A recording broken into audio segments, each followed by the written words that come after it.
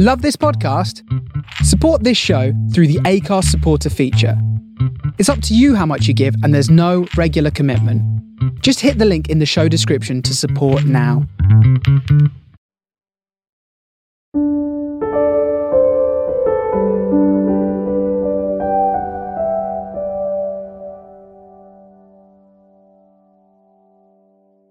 This is the Stolen Goodbyes podcast with me, Karen Rice.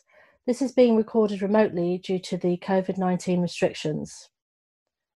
I'm joined today by Sally Gardner, who lost her husband to COVID-19, Trevor Gardner, who was 59 in April this year. Welcome, Sally. Hi. Can you take me back to the moment that you met him? Yeah, we met at our work 2 years ago in 2018, and we became best friends from there. And then last year we was both going through bad relationships, and we just went out for a drink one day when everything was all ending, and then we just knew that we needed to be together. I hadn't realised, but he knew a long time before that he actually fancied me, but never said. And we went out for a drink. We had our first kiss, and then that was it, really. It was signed, sealed and delivered. Within a month of dating, we was engaged, and we booked our wedding for last December, which we had on the 16th of December, which was also my late brother's birthday. So we wanted to make it a joyous and memorable occasion. And how was the wedding? Oh, the wedding was amazing. He gave me the fairy tale wedding, just like our life, really. So, we lived full on together. We was never apart. Because obviously we worked together as well. He moved in with me, and we got married at Leeds Castle. So we had a big fairy tale wedding. And your plans for the future at that point? Plans for the future was we wanted to carry on doing what we were doing. We were looking to possibly getting our own business and moving away. We had looked to move up north. We did find a house, but at the time we couldn't get the mortgage. So then we decided we'd stay down here and then look to try and do a business together down here and just carry on doing what we enjoyed doing, which was always going out, sightseeing, just going on road trips all over the place and going out on a motorbike, because we used to enjoy that together as well. We just enjoyed being in each other's company and going out all the time. Is there a particular trip that stands out for you? Our favourite ones was Bournemouth. We love Bournemouth. We went there quite a few occasions for different things.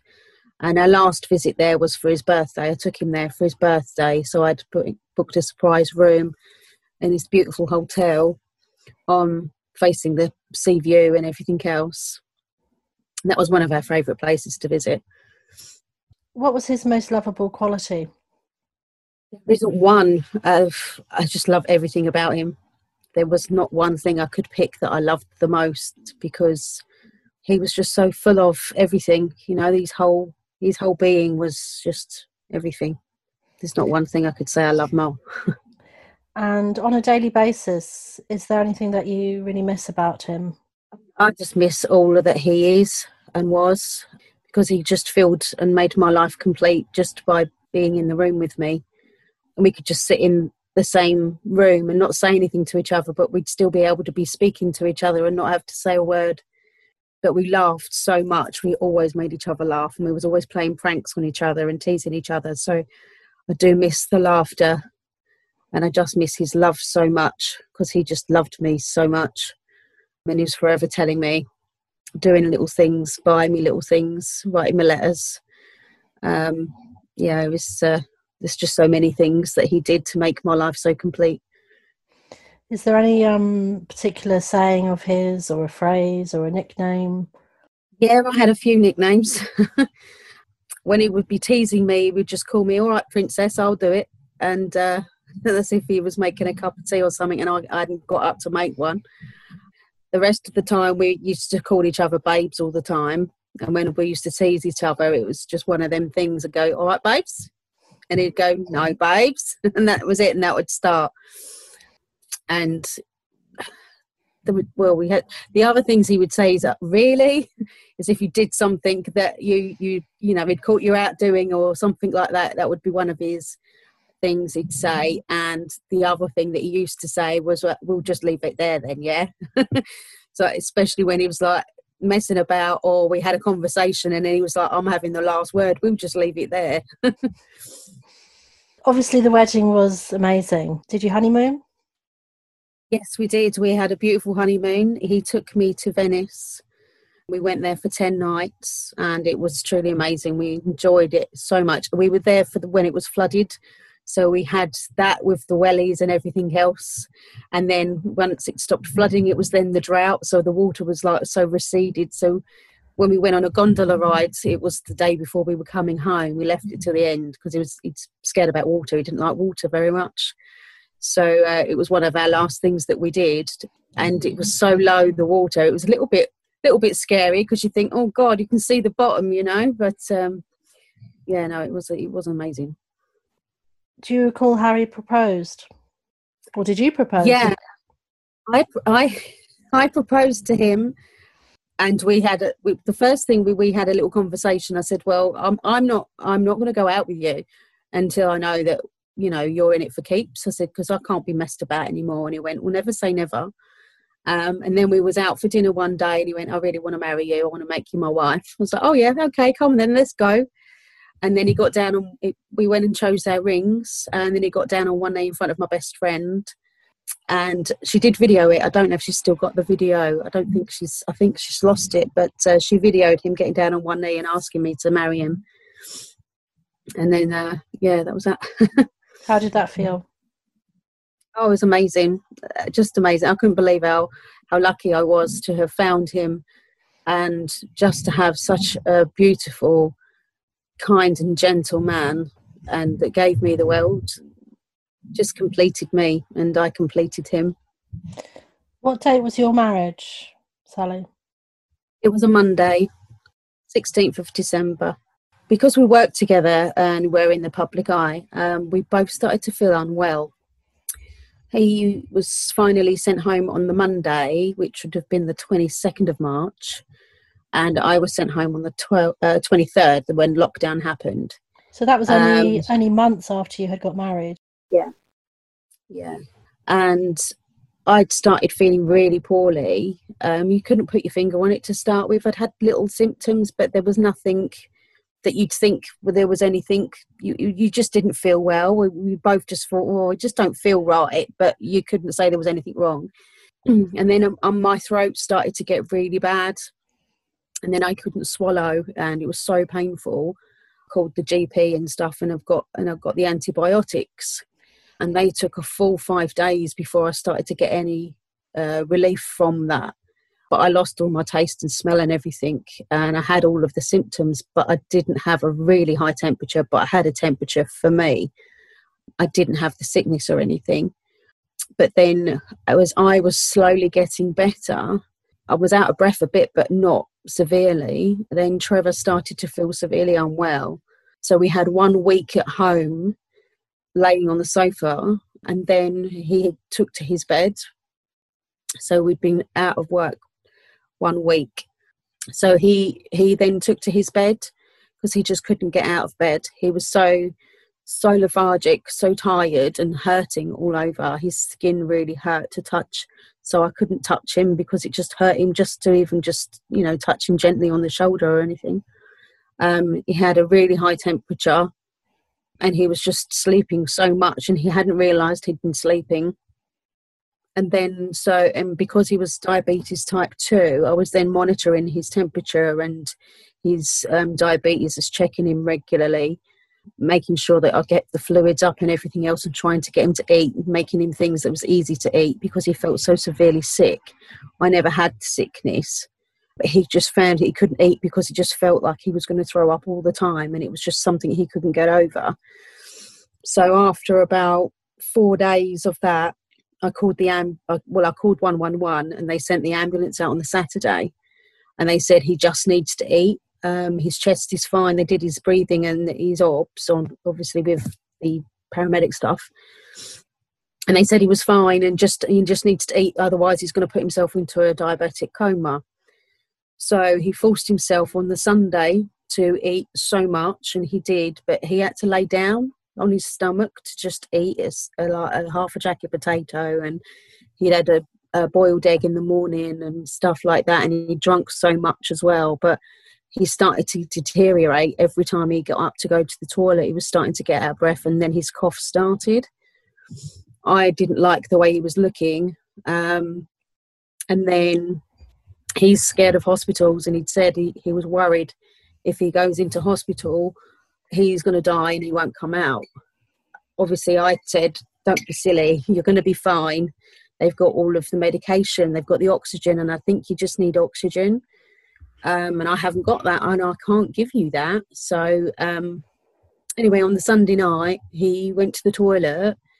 I was just leaving him resting. I'd just done all of his obs and stuff. I recorded it, like I was doing it every 2 to 4 hours. He collapsed onto the toilet and couldn't get off. So I tried to help him, but he was so proud, he didn't want me to. So I just sort of, got a bowl so he could wash his hands on the floor, and I couldn't get him to stand up, so he crawled back to the bedroom. He had to take it in such a long time. It felt like it took him like half an hour to get back there, but it probably wasn't. But it was just awful witnessing him just, losing everything. I got him back into bed, and then he started to feel sick, and then he needed to go to the toilet again, but this time he couldn't even make to go to the toilet. So then that time I had to run downstairs, find a bottle for him so he could go to the wee, because he couldn't get there. And at the same time, I'm then calling, because the ambulance bloke said, you don't need to call us, you just call 111 unless you get seriously ill. And it made me think that I couldn't call the ambulance, but in the end I just called the ambulance and said, you need to come. But I know he didn't want me to do that, so I was just still trying to run around, trying to make sure he was okay, and at the same time not really telling him. But then he said, you need to call them. He said, I can't cope with this. So the ambulance came. They were lovely ladies. They checked him and they went, no, we've got to take you in. So with that, I started making him up a bag, put his phone and his charger in there and his wallet, thinking he might needed some money. And then they just took him straight into the ambulance. I was following behind down the stairs of the bag and everything. But obviously I wasn't allowed to be close, so I never got to kiss him or cuddle him before he went into the ambulance. But he did manage to just stop and wave to me before he got in there, because I think he also realised, hold on a minute, because I couldn't go, I wasn't allowed. Because obviously I'd just been ill myself as well, so, and then nobody was allowed in at that time. Then when he got to the hospital on the early hours of Monday morning, he had once he'd got the oxygen on, he felt so much better. He was hungry, he wanted to eat, and I was so optimistic. So was he. And then in a couple more hours after that, they'd then done the x-ray and said that they'd got something on his lungs. So with that, he started to panic and get upset, because he said they found something on my lungs. And obviously then I knew he had the COVID worse. But he said they're happy with my obs, they're putting me onto a ward. So, and they said normally they go straight on a ventilator when they go in at this particular time. So we was optimistic. He went on the ward and he was doing okay for a few hours, and then all of a sudden he needed more oxygen than the normal mask was giving him. So they then moved him to a CPAP ward, and he was on that. And then all of Tuesday his temperature was going up and down, and his obs was going up and down. But then they said, yeah, he just needs to eat, he's not eating. And I said, well, can you not give him a drip? I said, I know he was struggling to eat because he was feeling so sick. And they said, we're giving him all of that medication, so he needs to just eat. I said, well, I'll speak to him and I'll tell him. I said, but I'm happy to make stuff that he can have and stuff. And then when I spoke to him, he texted me late Tuesday night and he said, oh, they're really happy with my progress. They said I'll be home in 2 weeks if I carry on the way I'm going. I said, oh, great, because I can't wait for you to be home. I miss you so much. So, Sally, you were learning all of this information over the telephone? Yes. Mm-hmm. Yeah, with texts and WhatsApp phone calls. Because in the end he was struggling to text, so then we used to do WhatsApp calls as well. But then when he was on the CPAP mask, he couldn't speak because you can't talk or anything when you're on that. So anyway, one of the last texts on the Tuesday night was that I'm going to go to sleep now. And yeah, it looks like I can be home in a couple of weeks if everything goes okay. I did say, can they put him onto a drip? And they said they were going to look at putting him onto a food drip so he didn't have the issue with the eating. And then Wednesday morning, I was trying to ring the hospital, and then he WhatsApped me and said I can't, because this time he was just put onto a normal oxygen mask. And I think I've got texts as well, that he'd messed himself and he can't. There's no nurses around. Can I call them? And I said, well, I'm already on the phone. I'm waiting for someone to answer the phone. I'll get someone to you, and I'll ring you back. So I did that, rung him back. I think this was about 8-ish or something like that in the morning. I spoke to him, and he said his throat and his tongue and everything had swollen up. He said no one was listening to him. He was trying to tell him last night, this is why I can't eat, because it's so swollen, I can't swallow. I was like, well, you didn't tell me that. If you'd have told me that, I would have said to the nurses last night, you need to give him something for that. Anyway, when they came round to clean him, I watched them sponge his tongue, and with that, watching them do that, it just sent a fear of God into me of he's dying. Obviously never told him any of this. So, sorry, Sally, were you watching that on a video call or something? Yeah, on WhatsApp video, yeah. So then we carried on texting for a little bit, and I said, right, I'm just going to ring the hospital back. I want to get an update on your overnights and stuff, and I want to find out what's going on. And then I was on hold, and he rang me again. He WhatsApped me. He said, Sally, you need to get a nurse. I can't breathe. My oxygen's run out. And he was panicking because he couldn't breathe. So I tried to calm him down, just to tell him, take small breaths. I'm ringing them. I'm on the phone. I will WhatsApp you, call you back. Just breathe as little as possible. Just, take small breaths. Don't panic. Just try and keep calm. I'll get them to you. And I rang the nurse, and she said, oh, well, I'll get the nurse. I said, no, you need to go and see to my husband. He can't breathe. He needs oxygen right now. She said, okay, if there's no nurse there, I'll gown up and I'll go in. So then I rang him back on the WhatsApp video and said to him, I said, she's coming. And he said, I can't breathe. I said, yeah, I know you can't, but you've just got to try and just take little breaths, just little breaths. She's on her way. She's got to put all of the stuff on, remember?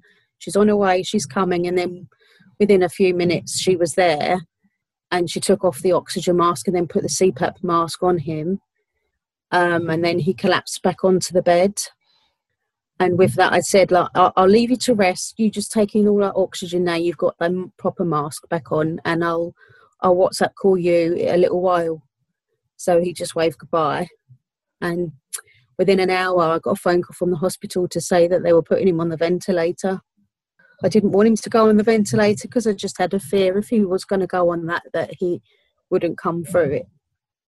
But they said that he was, apart from his diabetes, he was a fit and healthy man, and they fully expected him to come through it. It's just because he's needing so much oxygen.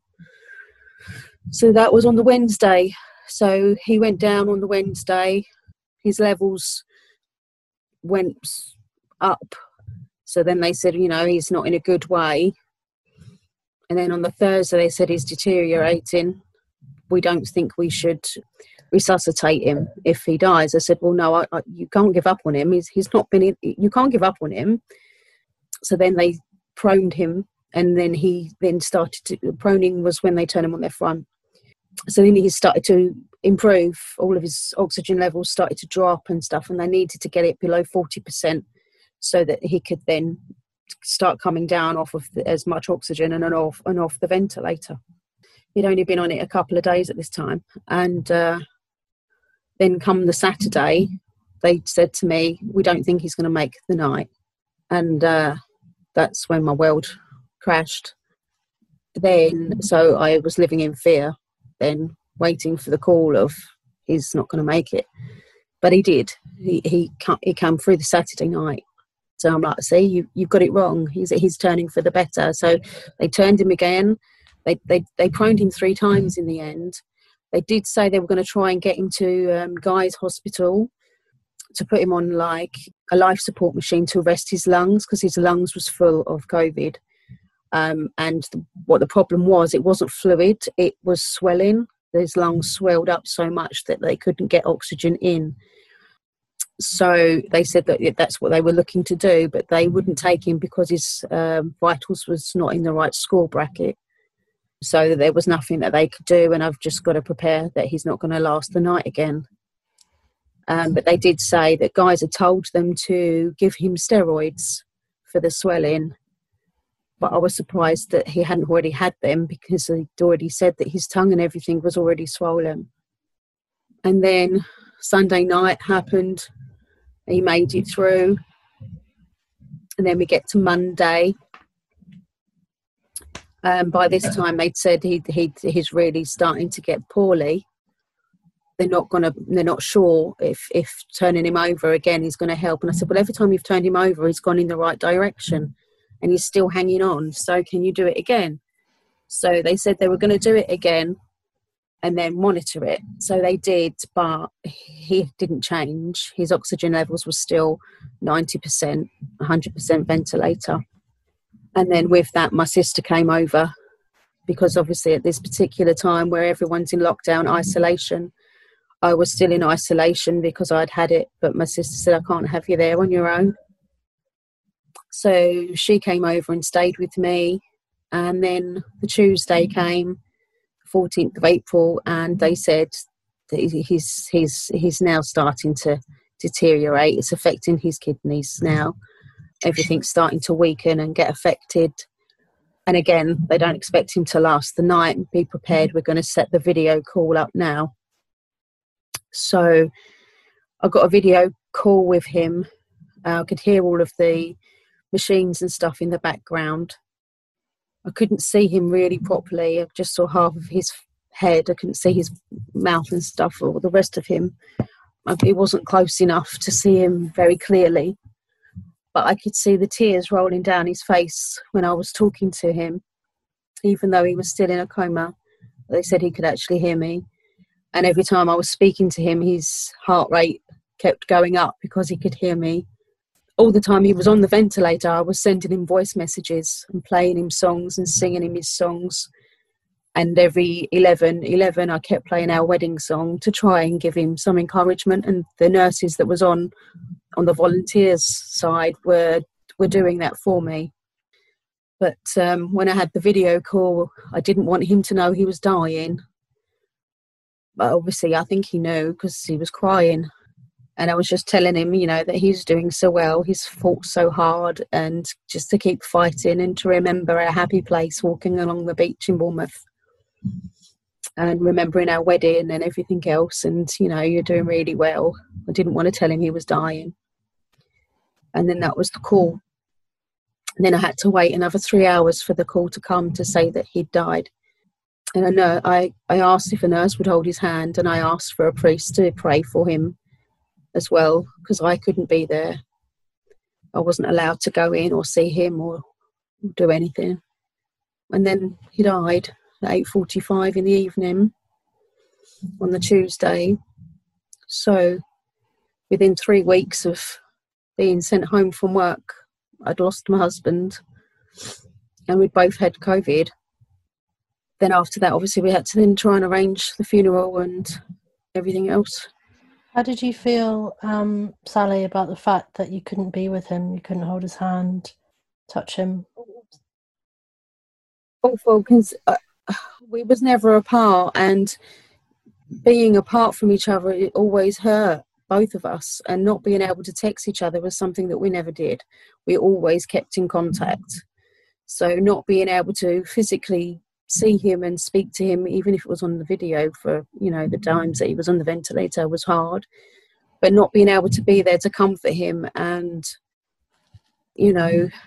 just hold him and to be able to kiss him and stuff, it's just something I'm never going to be able to get it back. I'm never going to be able to recreate that part, and I've got to live with the fact that I've never seen him, because I've never seen him since he went in the hospital. I'd never seen him physically since.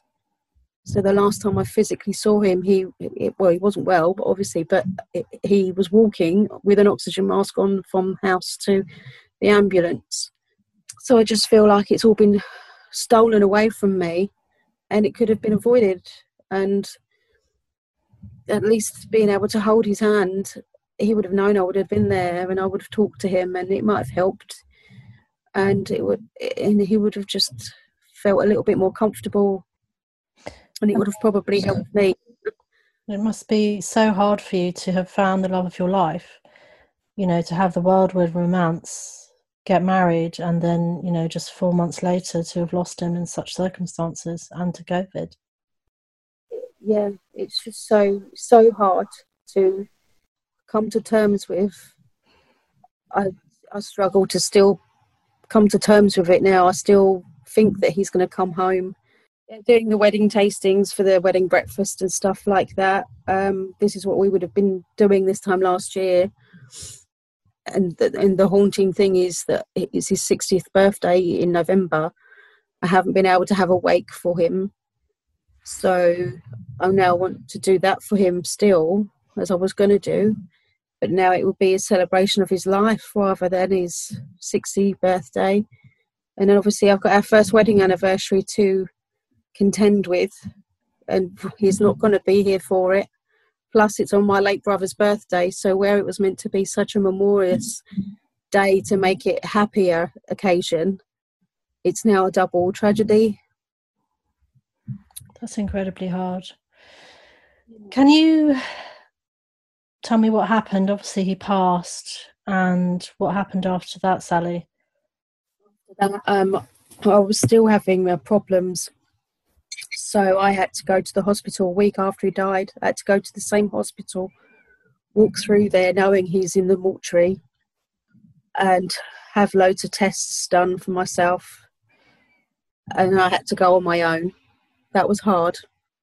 And then I collected his things. That was hard, because then was his wedding ring and his engagement ring and his phone, which brought it home that he's not here, because he wouldn't be without any of those. He never took his rings off, apart from when he washed his hands.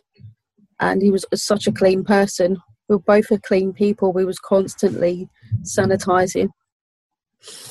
So that brought it home as well. I wasn't allowed to see him because they wouldn't embalm them. I could sit with his closed coffin, which is all I was allowed. I went to the chapel of rest to see him, but all I see was his coffin. I couldn't see him, so I don't even know he was in there. I know he was, obviously, but it was just too all surreal. It's normally, when you lose somebody, even if it's a sudden accident or anything like that, you get to go and see them. You see their face. You get to touch their hands. I've never got to do that. I was always holding his hand. So I did ask if the funeral parlour would do a plaster cast of his hand for me, which they did. They don't do that normally. But I bought all of the stuff and took it to them, and they made a plaster cast of his hand, which I need to try and preserve, but it just means I can still hold his hand. That's lovely. Can I ask what keeps you awake at night?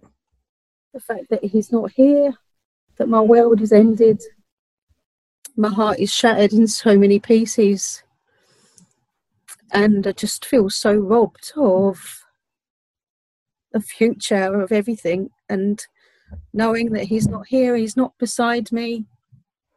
I still sleep on my side of the bed, and I put all of the little bit of clothes that I hadn't actually already washed under his pillow, and then I make it look like he's there. It's the only way I can. If you could go back and change anything, what would it be? It would have been to just not go into work, isolate.